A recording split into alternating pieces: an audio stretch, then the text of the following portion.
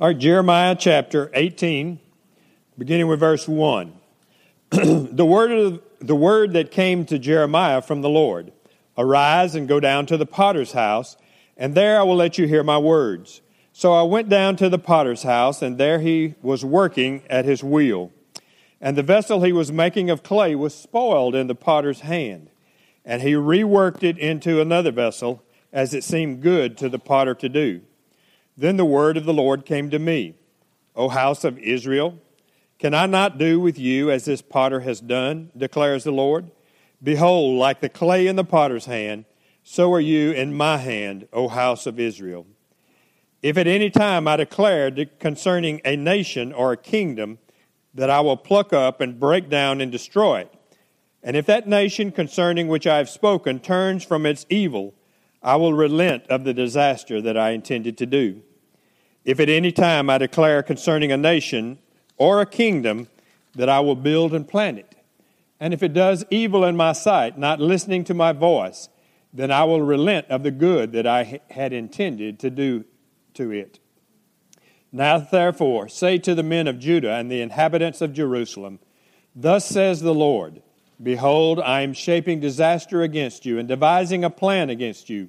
Return every one from his evil way and amend your ways and your deeds.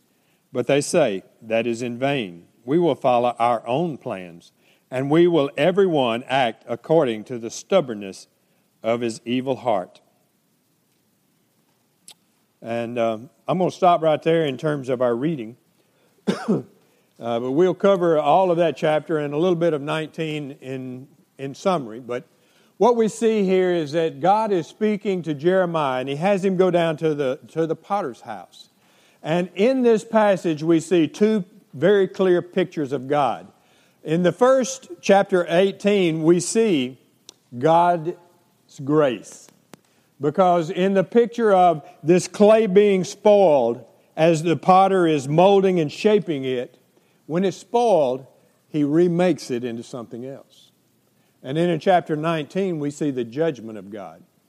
Because of their disobedience and their rebellion, ultimately judgment comes. And so I want to kind of break this down in terms of the picture of the clay and the potter.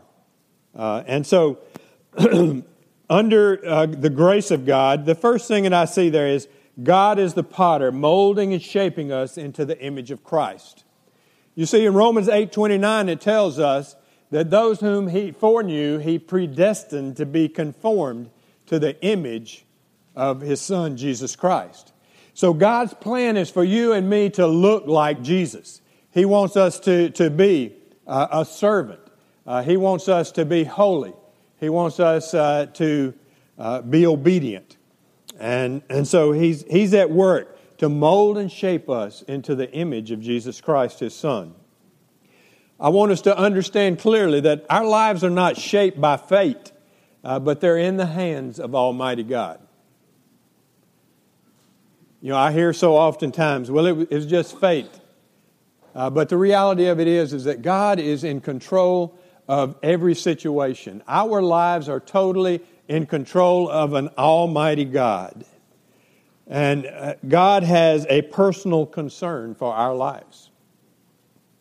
You know, it's amazing to me to recognize and to realize that God cares about me in a personal way. Not simply as a part of Longview Point Baptist Church or a part of the human race, but He cares about me. He cares about you individually. If you look in Isaiah 64:8,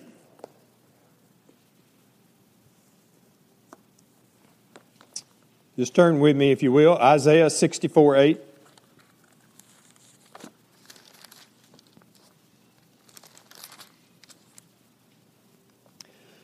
It says, "But now, O Lord, you are our Father. We are the clay, and you are our potter. We are all the work of your hand." You see, God is constantly at work to mold and shape each and every one of us. If you look at Jeremiah 1:5, it says, "Before I formed you in the womb, I knew you, and before you were born, I consecrated you. I appointed you a prophet to the nations." You see, God had a plan for Jeremiah before he was ever born, as he knit him together in the womb. Matthew 10:30 and 31 says, "But even the hairs of your head are all numbered. Fear not, therefore, you are more valuable than many sparrows." That's in context of a passage of Scripture where he says, look at the sparrows. They don't worry about something to eat. They're clothed in beauty. And not a one of them falls to the ground that our Father doesn't know about it. And you are much more valuable than that. So God knows everything about us. And God is concerned about you and me at a personal level. And so as we think about us being molded and shaped by God, we need to recognize that God is the only one with the power to guide our lives. Now, there are going to be a lot of influences in our culture today that are going to tell us the way we ought to live our lives. But the only authority, the only genuine authority is God Himself, that has the capacity and the ability and the authority and the right to govern our lives. And so we need to understand that. He makes it clear that He is sovereign over all people. The sovereignty of God is constantly at work in our universe. Look at verses 6 through 10 in chapter 18 there. "O house of Israel, can I not do with you as this potter has done, declares the Lord? Behold, like the clay in the potter's hand, so are you in my hand, O house of Israel. If at any time I declare concerning a nation or kingdom that I will pluck up and break down and destroy it, and if that nation concerning which I have spoken turns from its evil, I will relent and the disaster that I intended to do to it." You see, God is sovereign. He doesn't change His mind, but there are occasions when He relents. And, you know, I'm reminded of the story of Jonah as he was called to go to the nation of Nineveh.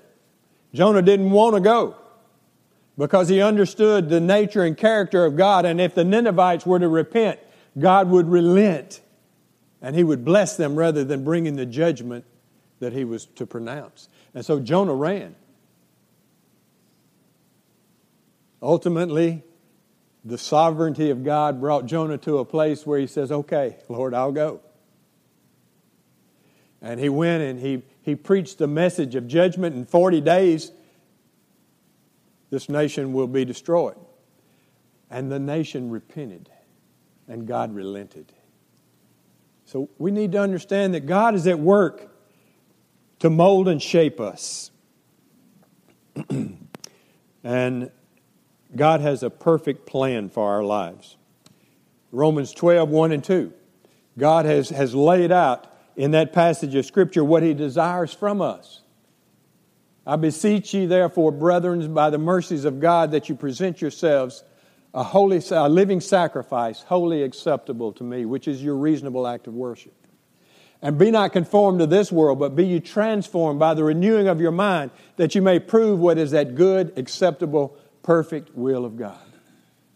You see, God wants us to fully surrender to Him, give Him all that we are, become a living sacrifice, wholly dedicated to Him, in order that He has the privilege of molding and shaping us into who He desires to be, that we might prove what His good, acceptable, perfect will is, as we become transformed and changed into God's design for each and every one of us. And so He has a perfect plan for our lives. Look at Ephesians chapter 2, verse 10.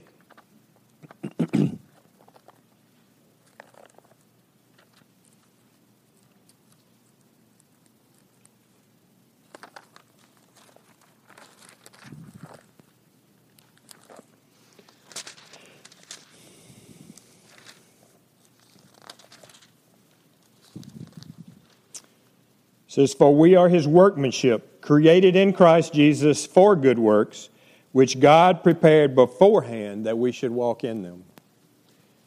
You see, God is actively at work to bring us to that place that we line up with His perfect will and that we serve Him. He's prepared those works for us to do long before we were even saved. So He does have a perfect plan, and He's constantly at work. Your next bullet there says, we cannot see the finished product, but He promises us that it will be wonderful. Look at 1 Corinthians chapter 2, verse 9.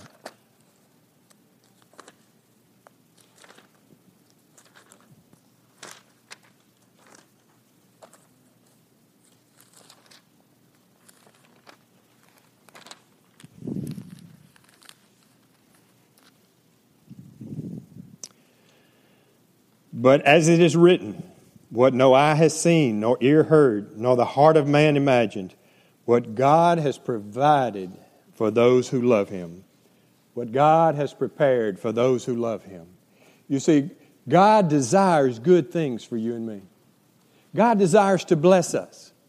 And so He's at work to mold and shape us into children that walk in obedience to Him, surrendered to Him, serving others, and in so doing, serving Him. And He desires to bless us. But one of the problems is that we're often walking in rebellion and disobedience rather than in obedience. And so God patiently directs in our lives, seeking to fulfill His will. We'll see more of His patience as we move forward, and we see when that clay becomes marred or spoiled, and He begins to rebuild it. But God is patient. You know, this was one of the complaints of Jonah. And knowing that God was patient and that He would ultimately relent if they repented. And God is patient with us. And I'm so glad of it. I don't know how many of y'all might have needed a second chance, but I've needed it a few times. Even a third and a fourth, and the list goes on. But God is patient. He's long-suffering. And so we see that God is the potter in this beautiful picture. And in His grace and in His mercy, He takes these pieces of clay and He begins to mold and shape them into something that's beautiful. And then in number 2, we see that we are the clay God desires to shape into a useful vessel. God doesn't need us. He could have the gospel preached around the world, broadcast from heaven. He Himself could broadcast it and work all kinds of signs and miracles. But the reality of it is that He chose to use you and me to accomplish His mission. And so He's molding and shaping us for that purpose. He wants to take us as we are. You know, Romans 5:8 says, God demonstrated His love to us in that while we were yet sinners, Christ died for us. And He wants to meet us right where we are. And then begin to mold and shape and conform us to the vessel that's going to be useful in His kingdom. And so we are that clay. Now the problem with clay is that it can become spoiled.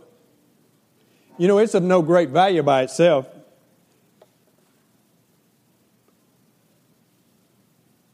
You know, Jeremiah's message in this particular passage,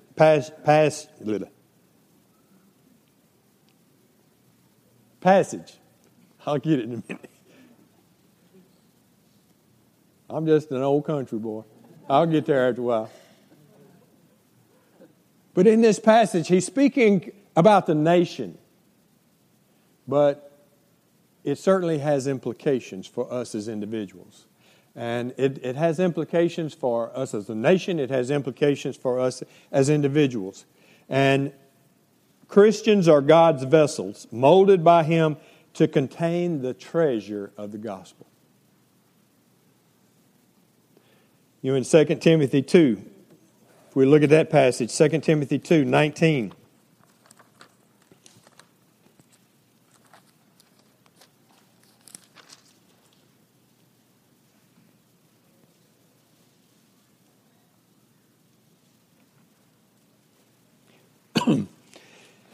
Beginning with verse 19. But God's firm foundation stands bearing this seal. The Lord knows that those who are his, and let everyone who names the name of the Lord depart from iniquity. Now in a great house there are not only vessels of gold and silver, but also of wood and clay, some for honorable use, some for dishonorable. Therefore, if anyone cleanses himself from what is dishonorable, he will be a vessel for honorable use, set apart as holy, useful to the master of the house, ready for every good work. Here again, he's preparing us to serve him. He's preparing us for the good works that he has prepared for us to do. You know, clay is of no great value by itself. And it can't do anything by itself but just sit there.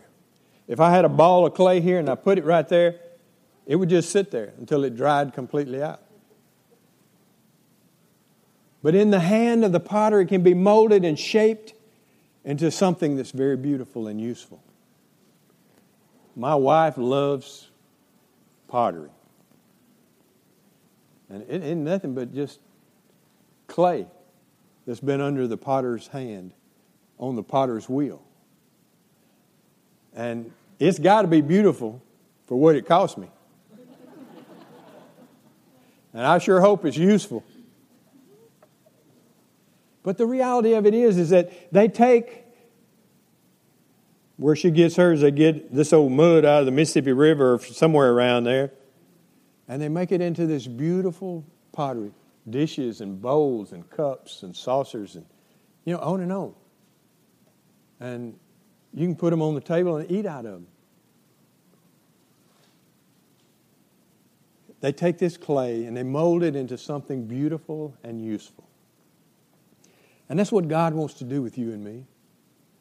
Now, I know you look at me and say, "No, I don't know if he'll ever get the beautiful part, maybe useful."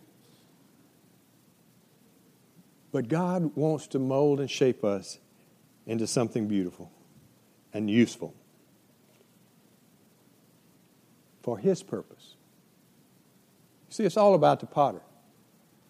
It's not about the clay. The clay is simply to be used in the potter's hand. The most important quality of clay is that it is pliable. You see, it yields in the hand of the potter in order that he can shape it into exactly what he wants it to become.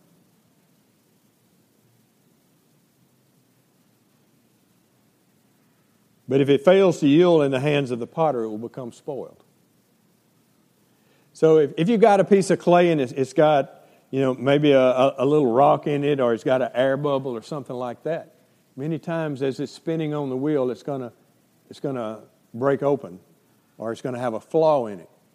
And you've got to start over, mold and shape it into something else. And so when we as followers of Christ, when we disobey him, we become spoiled, as the clay is spoiled in the potter's hand. But we need to understand that God is right there to remake us when we fail. And we'll all fail. We'll mess up. I hadn't found anybody yet that hadn't messed up somewhere along the way.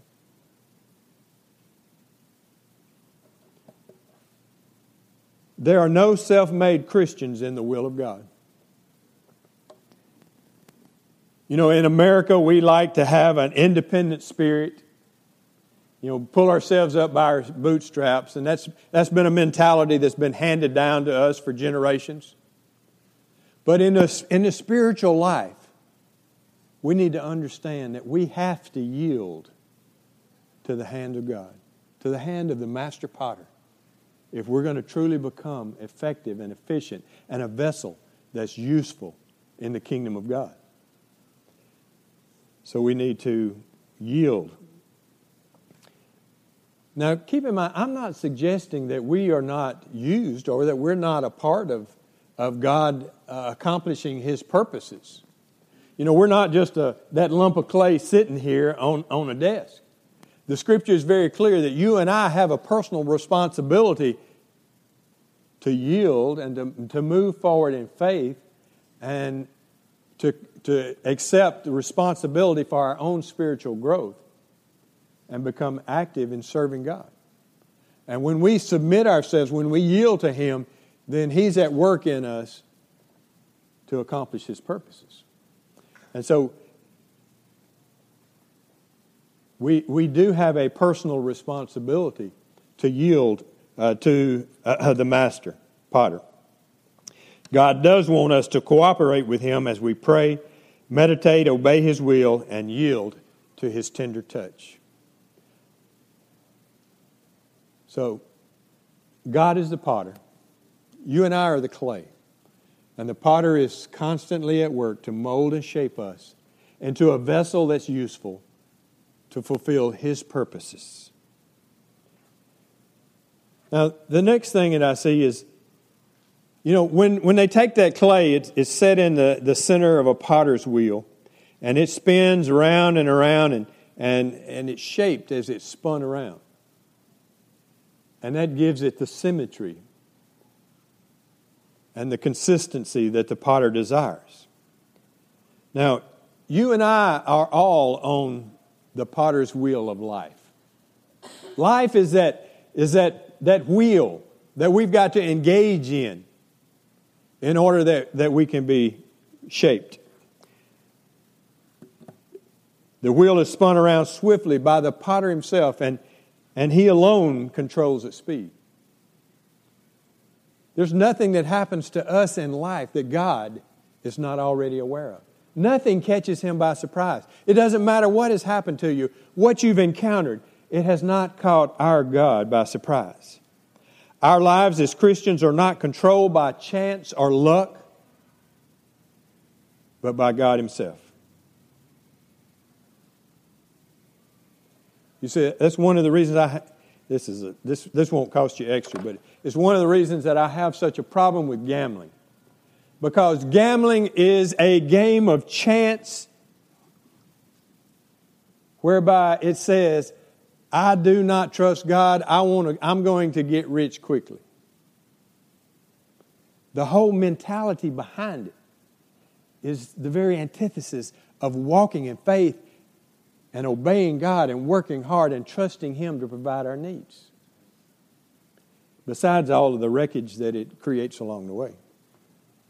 Like I said, I won't charge extra for that one. It wasn't really in the study here.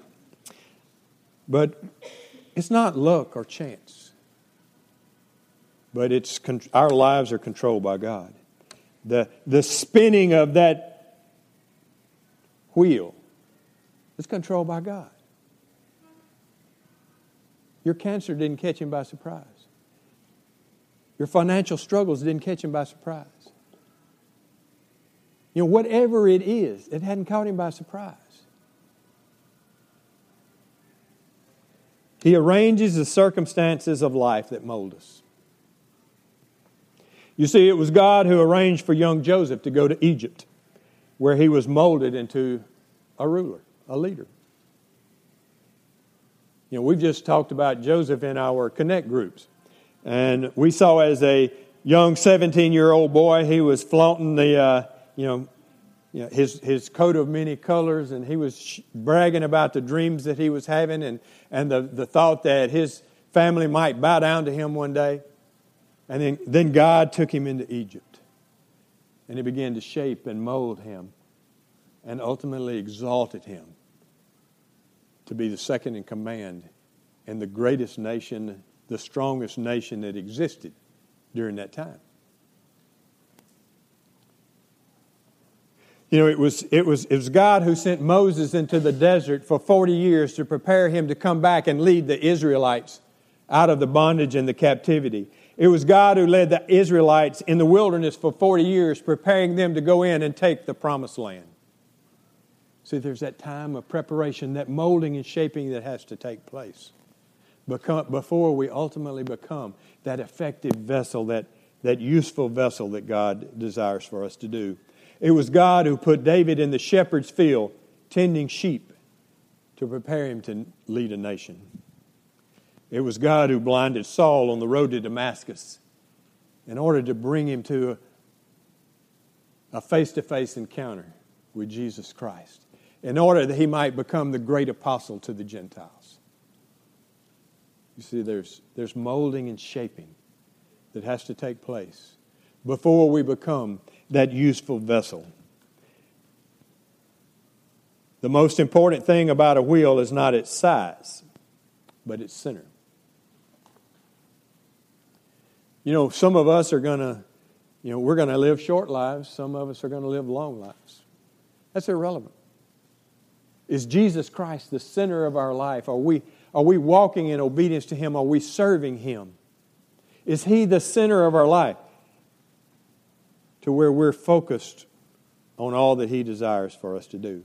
Matthew 6:33 tells us that if we seek first the kingdom of God, then all these other things that we pursue will be added to us. And so, the wheel of life, our trials, our tribulations, our persecutions, those things that we encounter are used by God to mold and shape and prepare us for the purposes that He has designed for us to fulfill. And it's as we watch God at work in the midst of those difficult circumstances that we come to a genuine realization and understanding of what Romans 8:28 means when it says that all things work together for good to those who love the Lord and are called according to His purposes.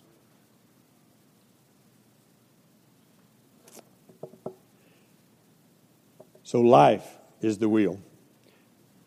Disobedience is what spoils the vessel that God is shaping. Has anyone in here ever been disobedient besides me? You don't have to raise your hand. I already know. You see, when Jeremiah was standing there and he was watching the potter, and the scripture says that the vessel was spoiled, the clay was spoiled, and then the potter began to reshape it. It's a picture of man's rebellion and God's grace. As He picks us up and He begins to reshape our life when we mess up. It doesn't matter what we've done. It doesn't matter what our past is. If we yield our lives pliable in the hands of the master potter, He will reshape us and He will make us a useful vessel. The clay was marred because it wanted to have its own way. That's one of the greatest struggles that I have, is just pure old selfishness. Anybody else struggle with that? I want things the way I like them. I want them when I want them. I want to be in charge. But the reality of it is that I'm going to mess it up if I'm in charge. And so we need to surrender to God's will. Our rebellion mars the clay. It spoils what God is doing in our life. We mar our own lives by making our own plans outside of the will of God. We need to be living in such an intimate relationship with God that every decision that we make is filtered through that relationship with God. God's concerned about everything in life. Is it going to honor God? Is it going to bring glory to Him? There are a lot of things that He'll give us a choice about. Am I going to work at this job or this job? Am I going to buy this car or this car? But am I making a wise decision? Can I honor God and do this? And so it flows out of that intimate relationship. But when we make our own plans, sometimes we see that those plans, they bring financial problems upon us. They bring marital problems upon us. They bring all kinds of marring of the clay, if you will. And so, if we could look into the future and see what God wanted to do in our lives, we would never disobey Him. I am convinced that there's probably not a one of us in this room that have such an intimate relationship with God that we fully understand everything that He wants to do for us.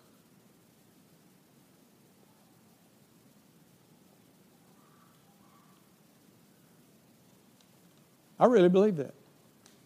I am so far from the kind of a relationship that God desires with me and the intimacy and the blessings that He wants to pour out that we can't even imagine all that God wants to do for us. And I really believe that. And even as I sit here and imagine that, I still struggle with sin. I struggle with disobedience.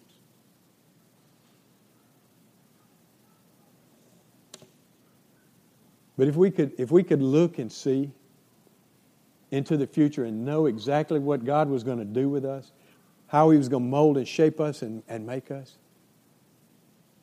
You just think about the most gracious, godly person you've ever seen. And then double or triple that.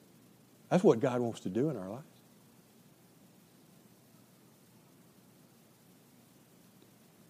So, but because we do disobey, God has to begin to reshape and reform us. And God is gracious to forgive and to make us again. You know, time and time again, we fail. You know, we get rid of this sin and then this one over here crops up. We got to deal with it. But God just time and time again begins to reshape and mold us into a useful vessel. Sometimes He must use difficult tests in order to make us yield. You see, He spent 20 years molding Jacob, who was, in the end, a useful vessel. After they were marred, God gave a second chance to David. Committed adultery. Had Uriah killed. But then we read in Psalm 51 a beautiful story of confession. Create in me a clean heart, a new heart. And God gave him a second chance. Jonah, we've already talked about him. He said go to Nineveh. He headed the other way to Tarshish. He was getting out of Dodge. But God caught him. And in the belly of that fish, he repented. And God gave him another chance, spit him out on the ground and sent him on into Nineveh. Peter. I'll never deny you, Lord. Before the cock crows, you'll deny me 3 times. And that's exactly what he did. But then Jesus by the Sea of Galilee there, he said, Peter, do you love me? Feed my sheep. Peter, do you love me more than these? Yes, Lord, you know I love you. Tend my lambs. Peter, do you love me? Yes, Lord, you know that I love you. Feed my sheep. Peter went on to be the great preacher of Pentecost. Wrote much of the Bible. One of the first ones to go to the Gentiles with the gospel as he encountered Cornelius. Because God gave him a second chance. And he yielded to that and allowed God to mold and shape him. From that old rugged, disobedient fisherman to a fisher of men. He wants to do that with you and me.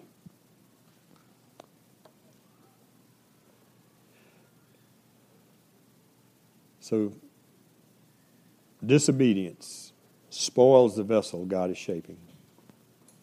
So, you know, these trials of life, these testing, you know, in this passage, we don't find mention of the furnace with which he was going to fire this vessel once it was formed or shaped. But it had to be there. We know that. Every piece of pottery is fired after it's in order to give it strength, to harden it, and to give it the beauty that comes through that as it comes through that fire.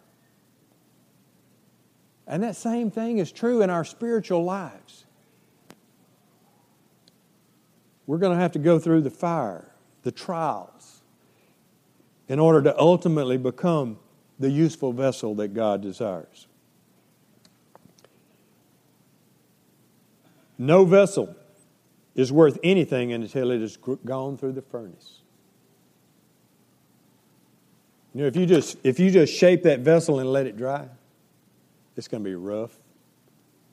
It's not going to have any shine to it. It won't have any strength to it.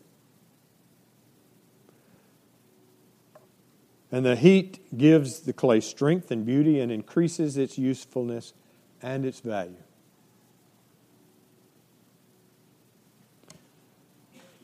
Our life must have its furnaces.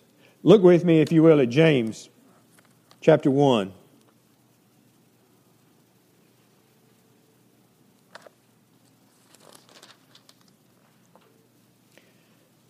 Beginning with verse 2 there. James chapter 1, verse 2.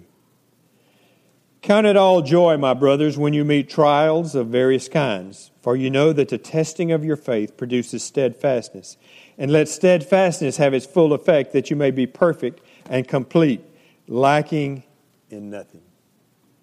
You see, James, he tells us that these trials of life are there to strengthen us, to shape us, and to equip us and prepare us, and to bear testimony to a faithful God who is at work in our lives.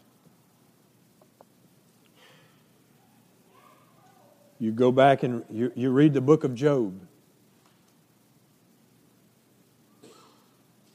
God said, have you considered my servant Job? And he gave Satan freedom to cause him suffering. He went through the test of that suffering.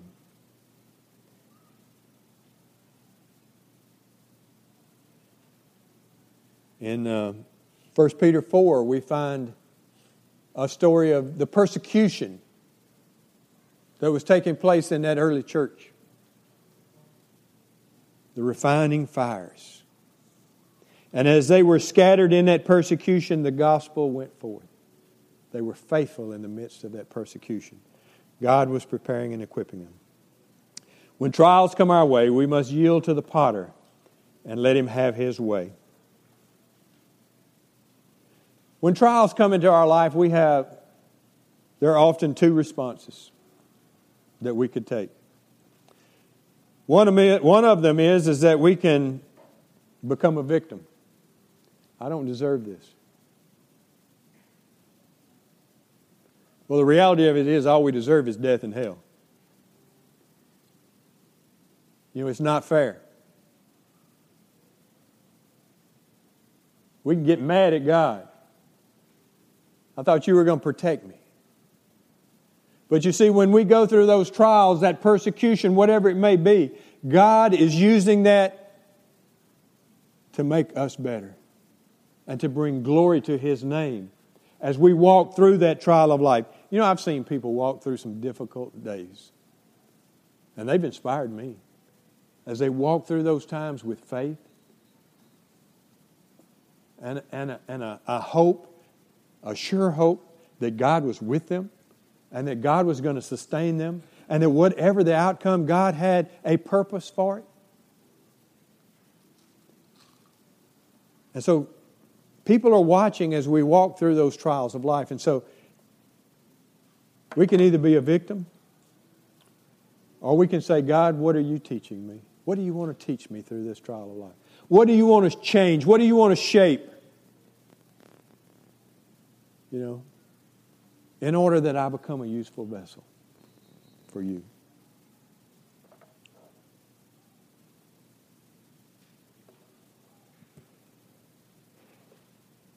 Now, as you move into chapter 19,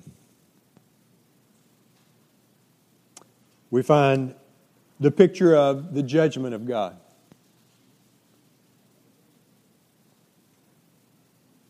The nation had continued to rebel. Judgment was coming.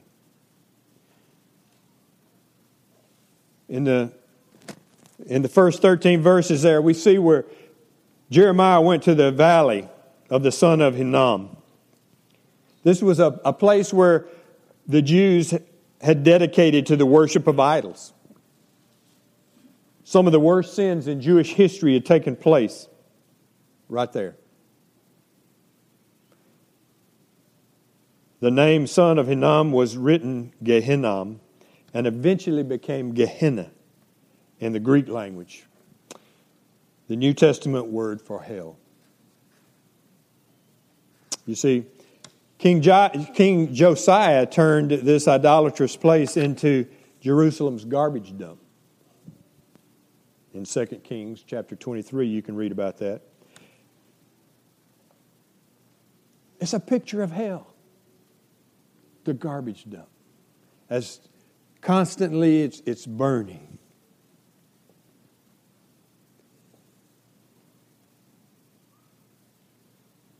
When Jeremiah came and he brought this message of judgment, and he said that one day this valley was to be called Tophet, or burning or filth. It would be called the Valley of Slaughter. Judgment is coming to Judah.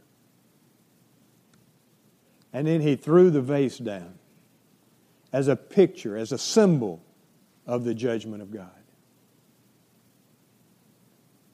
Now what we need to understand is when that clay is still pliable, God is able to remake it and reform it. But it's not repairable when it has become hardened. When a clay pot falls to the concrete floor and it shatters all over the place, it's garbage at that point.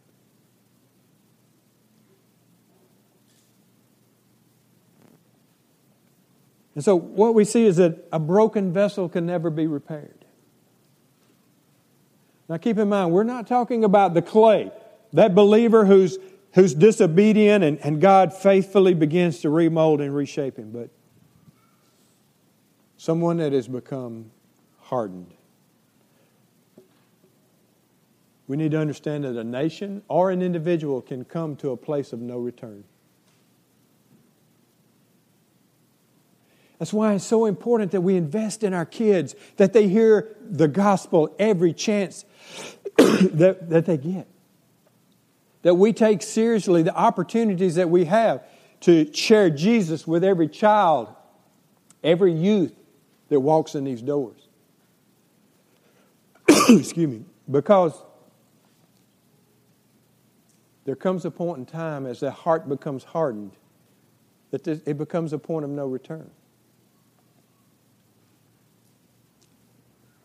So we need to faithfully share the gospel. If the clay becomes hard, it can no longer be molded.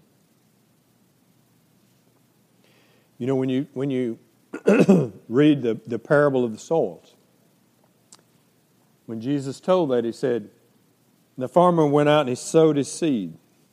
And some of the seed fell on the pathway. You see, the path is just like it's concrete here. It's been trampled on until it's so hard that the seed are just laying on top of the ground. There's no way they're going to sprout. In fact, the birds are going to come and snatch that seed away. Eat it up. And that's what happens when a person's heart becomes so hard, is Satan removes, snatches away the Word of God, the gospel. Now, you and I are not going to know when they're past the point of no return. So we need to be sharing the gospel with everyone that we know and those that we don't. But maybe you're sitting there and you've continued to say no to Jesus and the salvation that He offers. There can become a point of no return. But today could be your day of salvation.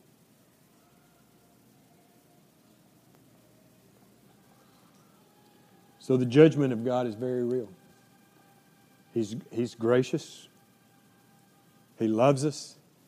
And He'll continually, if we repent of our sins, will begin to take us and mold us and reshape us in order that we will ultimately become a vessel that's useful to Him. But if we continually reject Him, ultimately judgment is coming. Apart from Jesus Christ, we will spend eternity in hell separated from Him. And that's the picture that we see here. So, let me conclude with some application. Very simple.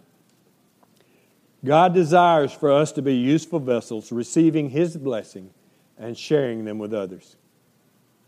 He wants us to be His servants, making a difference in other people's lives. And so in so doing that, He asks us to be available.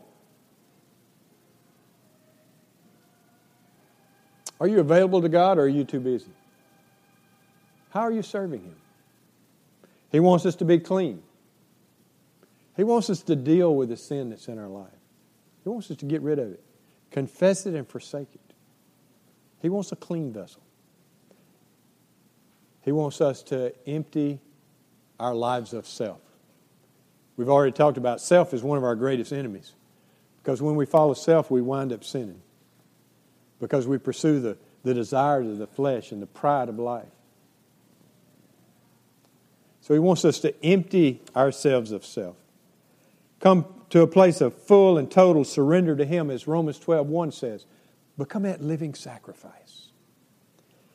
And then He wants us to be full of the Holy Spirit. And in so doing, we can then be filled. As we empty ourselves of self, God then begins to fill us with blessings that we can then share with others. Look with me, if you will, at 2 Timothy chapter 2.